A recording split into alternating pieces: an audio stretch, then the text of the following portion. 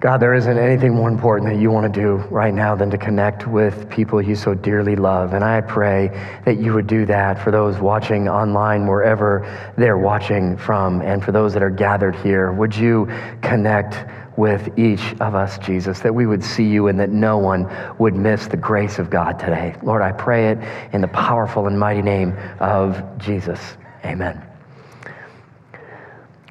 Well, as we are wrapping up the series today, this has been a great journey for me. I hope it has been for you, for those of you who have been with us. And maybe just quickly to catch you up, as we've talked about Connected 3D, this is not a series about how evil technology is. Technology is technology. It's amoral. There's nothing intrinsically good or bad about it. It's what we do with it. And what we wanted to do with this series is to sort of help people just think through that. And so last week, Pastor Tim talked about the importance of connecting with one another, and sometimes we need to just put the phone down and put technology down so we can see what is right there in front of us and not miss what's going on right there. And talked a couple of weeks ago about God's heart and desire to connect with you, and so often it's technology that can get in the way because it's so easy to get that dopamine hit when you grab a phone and is anybody texting me or what's going on, and let me get on social media, and it's so easy to do that and miss out on a connection with God. And so we did this not to make anybody feel guilty, but we used this phrase is to disconnect to connect. Because we wanted to encourage people, like every once in a while, just intentionally disengage from technology for a little while and connect with God and connect with others. And today what we want to talk about is to disconnect to connect in order to use you to connect other people to God. Now, what I've been amazed with over the last several weeks, and this has been true for people online that I've met when I'm not preaching and I'm on social media connecting with people, and certainly been true of people who have gathered here, I am amazed at how many people God is bringing here, and it's not because anybody invited them. There's just something that has been stirring in hearts of people that just have gathered here. And I can't remember the last week that has gone by where I haven't met a new person. And the only connection they have to St. John is I just sort of felt God was calling me back to him and back to a church. And so it's really neat to hear these stories from people. This last week, met a family, and he hasn't been to church since he was 7, and none of them have, and yet they just felt compelled. And so we're coming, and they were here again today. What a wonderful gift of God that is. And week after week, there's story after story of that, people connecting with that I think this is another season where God is just moving people, and people sense that they're disconnected from God, and boy, I need something. Going through this COVID-19, I need something more solid in my life than what I've been building my life upon. And so we've encouraged people to disconnect in order to connect. And if you are a member here, if we have your mailing address, you received a red envelope like this, at least I hope you did. If you didn't, I don't know if there are any more, but we've got this and a whole bunch of other free material at our Connected Home Center, which is right outside the doors to the left. And if you're watching online, we'll be happy to mail you one of these. All you have to do is text us your address to that 833-440-0137, which is now in your address book. So you can just do that. Go to St. John and just send us your address, and we'll be happy to send you a packet, because there's a lot of cool things in this packet. And we hope this series lives longer than the 3 weeks we're preaching about it. We hope this continues to permeate everything we do. And there's a couple things in here I'll just invite you to if you haven't seen these in your packet. One is a screensaver, and I love what it says. It says, how about connecting with someone that has a pulse? And you can pick up your phone and have that as your screensaver and go, oh, yeah, that's maybe a good idea. Maybe I need to disconnect for a moment and connect that way. We also in there have idea cards, and they're for every stage of life. So not every idea card you'll be able to connect with, but there's ones with small kids, older kids, kids out of the house, just, I'm on my own. What do I do? All kinds of great idea cards of how to disconnect in order to connect. And so I encourage you to grab a hold of that and do that. But what I want to do here this morning is ask a question that toddlers have been asking around the world ever since the beginning of time. And the question is simply this: well, why? Well, the reason why is because there's a God who created you and loves you and wants to connect with you. That is why. Why? Well, God created us to be in relationship with one another, and so we want you to engage and connect with other people as well, and so that's important. Well, why? Well, because God is changing hearts and lives of people, and God can do it himself. He's done that. I've seen it. God just transforms people and draws them to himself and just sort of plops people into your lap that you did nothing to invite them or make them feel welcome. They just showed up at your front doorstep. I would rather be a part of what God is doing in the hearts of people and be one of those people that come alongside at just the right moment, like Steve was saying, that connects with somebody so that I can help them connect with God and help them connect with others. So again, we don't want you to make you feel guilty. What I really want to do this morning is unpack for you the heart of God, because God is such a loving, compassionate God, full of mercy and grace. I want you to see him today.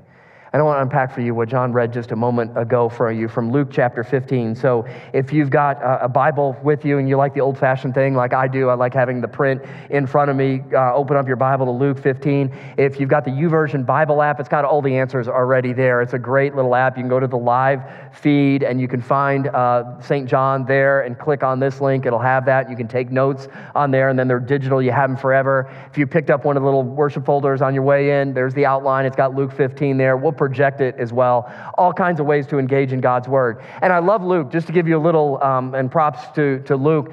He was a man who went to great detail to write about the life of Jesus. And then he wrote another book we call Acts, and that is really the early church, and just incredible detail. So listen to some of this detail in Luke chapter 15. It says, "Now the tax collectors and sinners were all gathering around to hear Jesus." Now, just there's a lot there to unpack, and I won't take too much time diving into this, but I love the fact that tax collectors and sinners don't fall into the same category, that tax collectors are so abhorred and so hated in their society that they weren't even lumped in with sinners. Like, that's a whole story in itself. But what I love is what happened, that all these people that have been shunned by the religious society and the religious elite, that weren't allowed, they heard all the condemnation remarks for so long, that these are the people, and what are they doing? They all were gathering around to hear Jesus. Now, that would be amazing if you knew the culture in that day, because none of these people were welcomed to be a part of any congregation or any church. They weren't welcome to go into the temple and be there. They were looked down upon. They were the lowest of the low in society. And the fact that all of these people were flocking, and it wasn't just a couple of people, it says all of these people were gathering around to hear Jesus. And I wonder how that conversation went. If somebody's like, you've got to hear this Jesus guy. Oh, wait, another religious guy? No, I've heard enough from religious people. I've heard how bad I am, how evil I am, how I don't belong in society, how they wish I would just go away. I don't need. No, this guy's different. You've got to come around him. And they all gather around. And now look at verse 2. But, of course, there's got to be a but, because then it's not really a story if there's not a but. But the Pharisees and the teachers of the law, these were the religious elite of the society of the day, they muttered, "This man welcomes sinners, and he eats with them." Are there any mutterers in the group? Watching at home, any mutterers?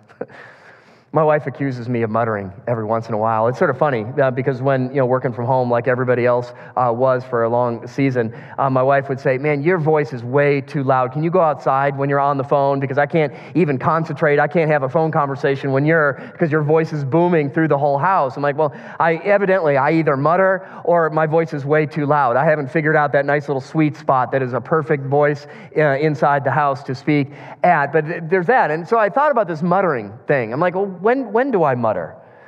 And I thought, well, typically you mutter if you ever caught yourself muttering, or if you do it, there's probably one or two reasons you mutter. Number one is you don't want anybody else to really hear you.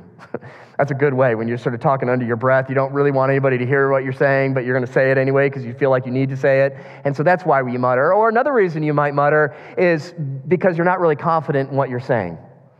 I'm not really sure this is right, so I don't really want to come out and say it. Because if the Pharisees and teachers of the law really felt this way, like, look at this Jesus guy over here. He's eating with the sinners and the tax collectors.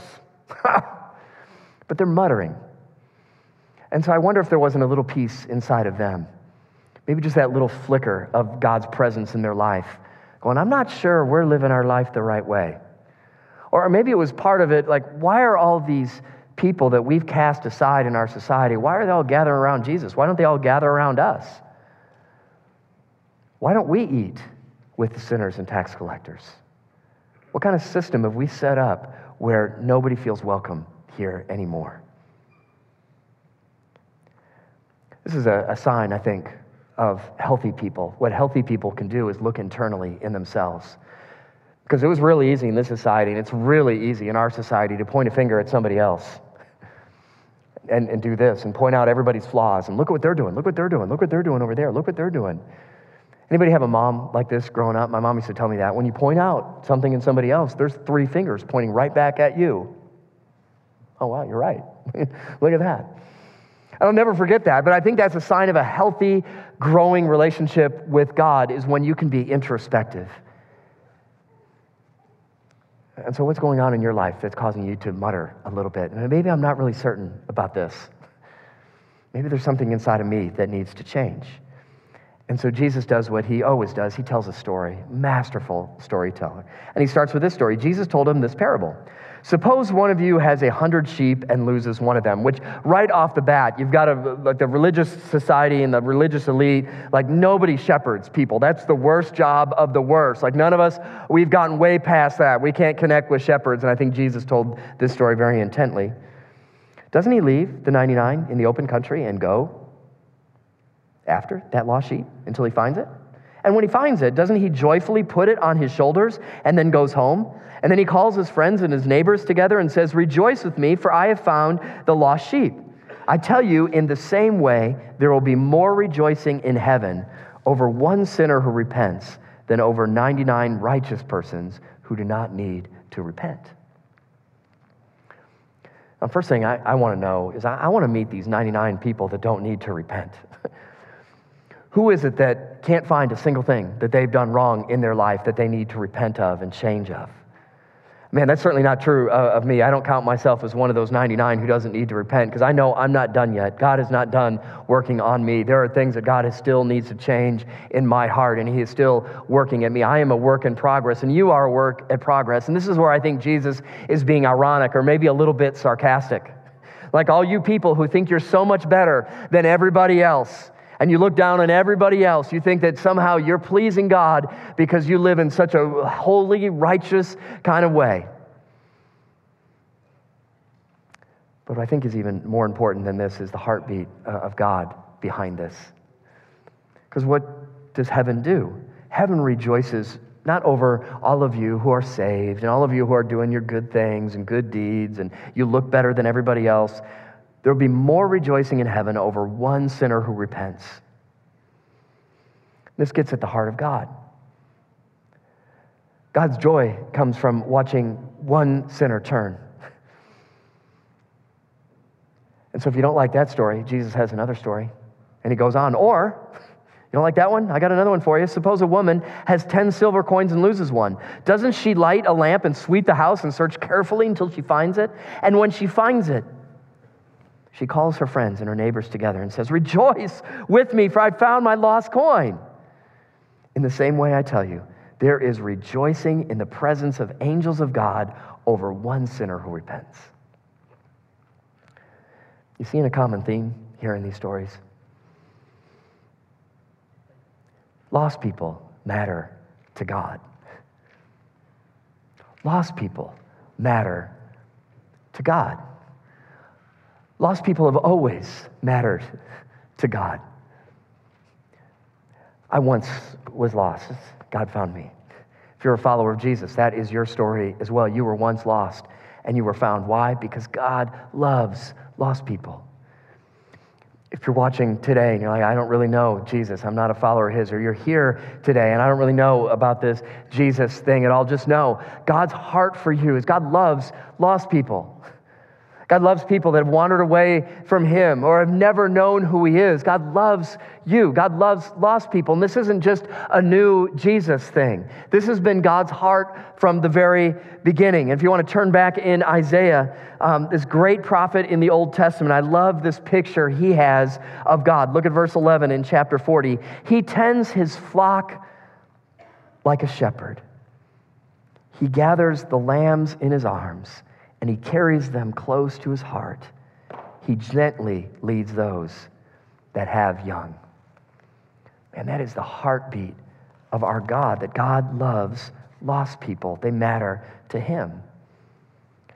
Some of you might have seen our tagline that we use. It's on our website, and we've said it several times. It's, you matter to God, and you matter to us. Because that's really what we want the world to know. That is the message that we want to go from this place. And every encounter that they have with us or any of us, we want them to know you matter to God, regardless of your past, regardless of your background, regardless of anything about your life. You matter to God and you matter to us. And we try to demonstrate that in new kind of ways. And right before COVID hit, I had shared with you, we just put together a concierge team. And on our new website that we had launched, we had a button on there. It was called Plan a Visit. So anybody who was new with us here and wanted to just intently plan to come and visit us. And so we've got all kinds of information about what to expect. But if you plan a visit and you give us contact information, we have a concierge team that will get back with you within hours, depending on when you fill out that plan a visit form. And so this concierge team calls people up and says, hey, I see you're planning a visit and I want to make it the best visit possible. What questions can I answer for you? What do you want to know? Well, what should I wear? What do you wear? How long am I going to be there? Do you have coffee? Is there something to eat there? Am I, welcome? Are kids welcome here? Do you have things for kids going on? Where do I park? Anything they'd ever want to know. And one of the last things they'll share with them is, oh, by the way, if you're coming this Sunday, we're going to have a parking spot reserved for you out front. And some of you have seen those signs that are parked right outside in front of the fountain. It says reserve parking. Unless your name's written on it, please don't park there. That's not for you. And it's not because we don't love you. We love you. But that is for people that are just connecting with us for the very first time, because we want to go over the top and communicate to everyone that you matter to God and you matter to us enough where we're going to reserve a spot for you and we're going to be ready for you when you come here. We're expecting you to be here. Man, I love this concierge team. See, the truth of the matter is, as well, is that heaven rejoices with just taking one little step toward Jesus. Just one step in the right direction, all of heaven rejoices. And I want to share with you, much to my embarrassment, when I was early in my ministry and people would join the church, what brought me great joy was when they joined. Because when they joined, it's like, oh, that's one more person that's there. And I found myself, fortunately, after a while, where God was just working on my heart, is like, really? That's what you're rejoicing over? The fact that you can add one more person to your roles, that now you're one more person more important than another pastor because you got one more person more than somebody else? And I saw that for what it was, how evil that was. And God, I don't want that to be my story. I don't want that to be what my heart rejoices over, is one more person coming or one more person giving or one more person serving. Man, I want to rejoice at every step along the way when everybody and anybody makes just one step in the right direction, regardless of how broken they are, that they make one step in the right direction. And maybe that first step is, I don't really know about this Jesus at all, but I think I'm going to come back next week. That all of heaven just rejoices in that. Even if they go to another church, that I want my soul to go, man, praise God. That is a step in the right direction. I'm going to join with heaven right now, that you found a connection and God grabbed a hold of your heart. Even if you want to go somewhere else, I don't really care. I want my heart to rejoice in that. I want my heart to rejoice. I don't even know, God, if you're there or if you exist. But boy, tonight when I lay down my head, I want to cry out to you, and I'm going to try this thing called prayer, and I'm going to see if you're listening. I want to be right along their side, cheering them on, going, man, I rejoice with angels in heaven right now that are rejoicing, because that one step in the right direction that you are taking, that is the heartbeat of God. So what makes you rejoice? Do you rejoice when people start giving, when people start serving, when people start behaving the right way? Does that make you rejoice? Or do you just rejoice when somebody makes one little step in the right direction toward Jesus? Can we just make a commitment today? I really hope this is true of all of us. Can we just be grace kind of people? Knowing that we all need the grace of God, can we just be grace people? That instead of demanding people behave a certain way, let's just be grace people and just be patient and allow God to do his work that he does in every single one of us. Because I need God's amazing grace. You need God's amazing grace. We all need God's amazing grace. And so let's not look down on somebody because they don't know when they're supposed to stand and when they're supposed to sit. They don't know how to sing a song. They don't know who Jesus is. They never heard the Trinity before. They have never heard of Luke before. Let's just rejoice in the fact that they are here today and be grace people. It's okay if you don't know anything. It's okay that you don't have a relationship, if you don't have a single Bible passage committed to memory. It's okay. We love you. We're grace kind of people here. And boy, if you're not a follower of Jesus today, this is sort of where the message ends, and with just this challenge, go find a grace community. One that you can experience God's amazing grace, that has a heartbeat like this, that just loves lost people who are hurting. But if you are a follower of Jesus today, there's one more step I want to give to you today. Because part of me, I feel bad that a lot of these new people that are coming, they haven't been invited by anybody. God is just bringing them. I'm like, God, why is it that you have to bring them? Why can't we invite them? Why can't we go out and find people and invite them and be a part of that process? And so here's my challenge to you is each one, because you're one. If you're a follower of Jesus, you are one of those.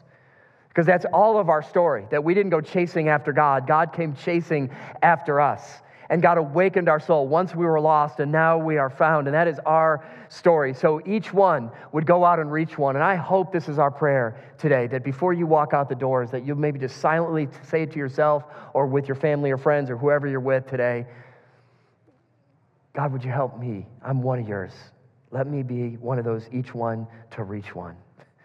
Would you lead me to somebody today, Jesus, that just might need your touch? A couple Sundays ago, I was out in the yard after church and playing fetch with my dog. He loves to chase tennis balls around, so I'm throwing them as far as I can, and he chases and picks them up. And while I was doing that in our front yard, here comes the Amazon truck, because we're one of those families that gets a whole bunch of boxes from Amazon. And so they pulled up, and because a car pulls up in the driveway, my dog Sammy instantly assumes that they're here for him. And so he runs to the car and puts his paws, tries to jump up on the thing. So I go over there and grab him and get him down. I'm like, he's really harmless. And she's rolling down her window, like afraid to get out of the car. I'm like, he's really harmless. I mean, he's a golden retriever. He's not really intimidating, but I know he's a big dog, but thank you. And so she gets a package and she hands it through the window. And something, I don't know what it was, I just, like a Spirit of God just compelled me. And I said, you know what? Thank you so much for delivering on Sunday and for working on Sunday. I know you probably never see anybody because you just drop packages on the front porch and you leave and you never see anybody. But I just want to be one of those that said, thank you for delivering a package to me on Sunday. She said, well, thank you. I said, just God bless you as you go about your work today. And just know that somebody appreciates you and God loves you. And that was it. She goes, okay, thank you very much. And I got to go. And she had a smile on her face and she pulled out of the driveway and went away. I don't know what God has in store for you this week. Maybe it's an appliance that's going to go out this week, and you got to call somebody to come and fix your appliance. I have a feeling that more than just fixing an appliance, God has another reason for that person being there at your house. God does those kind of things, especially when we ask Him to. God, would you use me so each one can reach one? I want us to be part of that kind of community of people that are grace people, that love people, that partner with God, because God is doing an extraordinary work. And I think that's one of the things in COVID-19 that God is doing around the world, that God is beginning to awaken souls again, like He did in the age of Jesus, where lost people are being found, people who are trapped in darkness, people who are lonely and isolated, that they're coming to know who Jesus is. And we want to be a part of that because they matter to God and they matter to us.